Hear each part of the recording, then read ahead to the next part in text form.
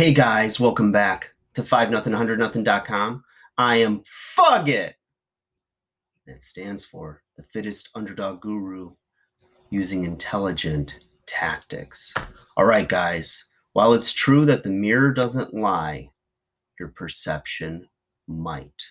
Okay, how many of you know people in your life, and maybe you've been this person, maybe you are this person now, that is overly critical of your own looks. And you look, people all around you are telling you look great and this and that, and you take it with a grain of salt. Like, it's nice to get the compliment and the recognition or acknowledgement. However, you're not satisfied with what you see. Now, this is where, the mirror doesn't lie. It shows you, right, exactly what's going on, or a picture. But it's how you internalize it, how you see yourself. And sometimes therapy is needed for that. Sometimes putting in perspective of looking at others, either in your age range or of like generally the general fitness level of most people, or of those in your peer group. And it puts it in perspective for you.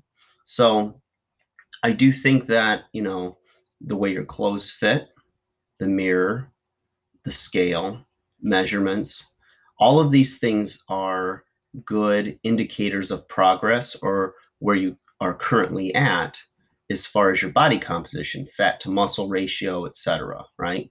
Proportions, all these things.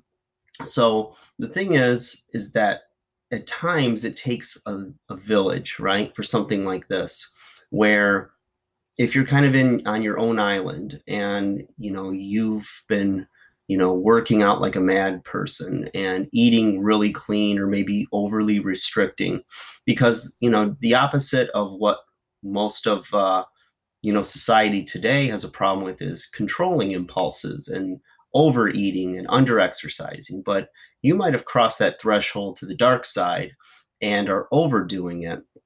And it's always good to keep it in perspective and to listen to other voices that are either well-meaning, truthful, or are experts in the field that can help you to have realistic goals, and also without suppressing your desire and ambition for more, and to look better, be healthier.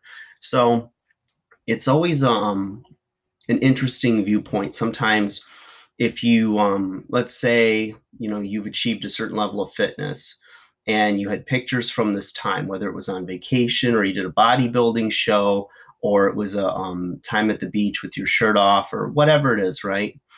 And you think about the way you thought about yourself then, and then you look back a few years later, and you look at yourself through fresh eyes, because it's been out of your realm for a little while, and you can kind of look and give yourself a fresh assessment from where you are today, looking at that person that once was. And maybe you look better and you go, wow, I was really out of shape, and I didn't see that I was that out of shape. You might have just kind of noticed that you continue to go up in sizes and clothing. The scale keeps creeping up, and you try to like justify, oh, it's probably muscle, and but your clothes aren't fitting any better. And it's like, you can lie to yourself both ways. You can either make excuses for yourself for bad behaviors, or a lack of conditioning, or being overweight. And you can also make excuses, or overly be critical of yourself to where, nothing's ever good enough.